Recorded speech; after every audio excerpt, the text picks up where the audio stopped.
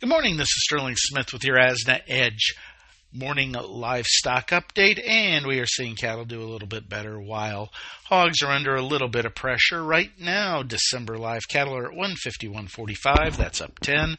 February at 154.50 are up 25. The feeders are at 178.72, down 135 as we're seeing grain prices pick up a little bit.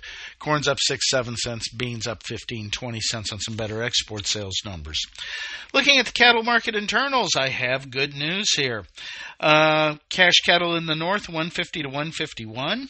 That's a couple better. Cash in the south, 147. That's up 2 from last week, so we're seeing that improve. Dressed values at 234, also up 2 cents. Good news in the cutout land. Choice at 253.39, up $2.61. Select at 222.19, that's up 91 cents. Slaughter was consistent at 127,000. Moving on to the hog market, December hogs at 86.82 are down 55. February hogs at 88.80 are down 20. Looking at the market internals here, it's kind of a mixed picture, a little bit supportive in some ways, I guess. Carcass at 101.30 was down 137. Bellies 136.60 down 8.72. Hams at 109.77 were up 2.28. Cash solid though at 97.50. 97.52 up 3.67. The lean hog index at 93.20 was up a penny. Slaughter strong 491,000. Looking at Chinese prices, those came in at $1.82 a pound. That's up 2 cents.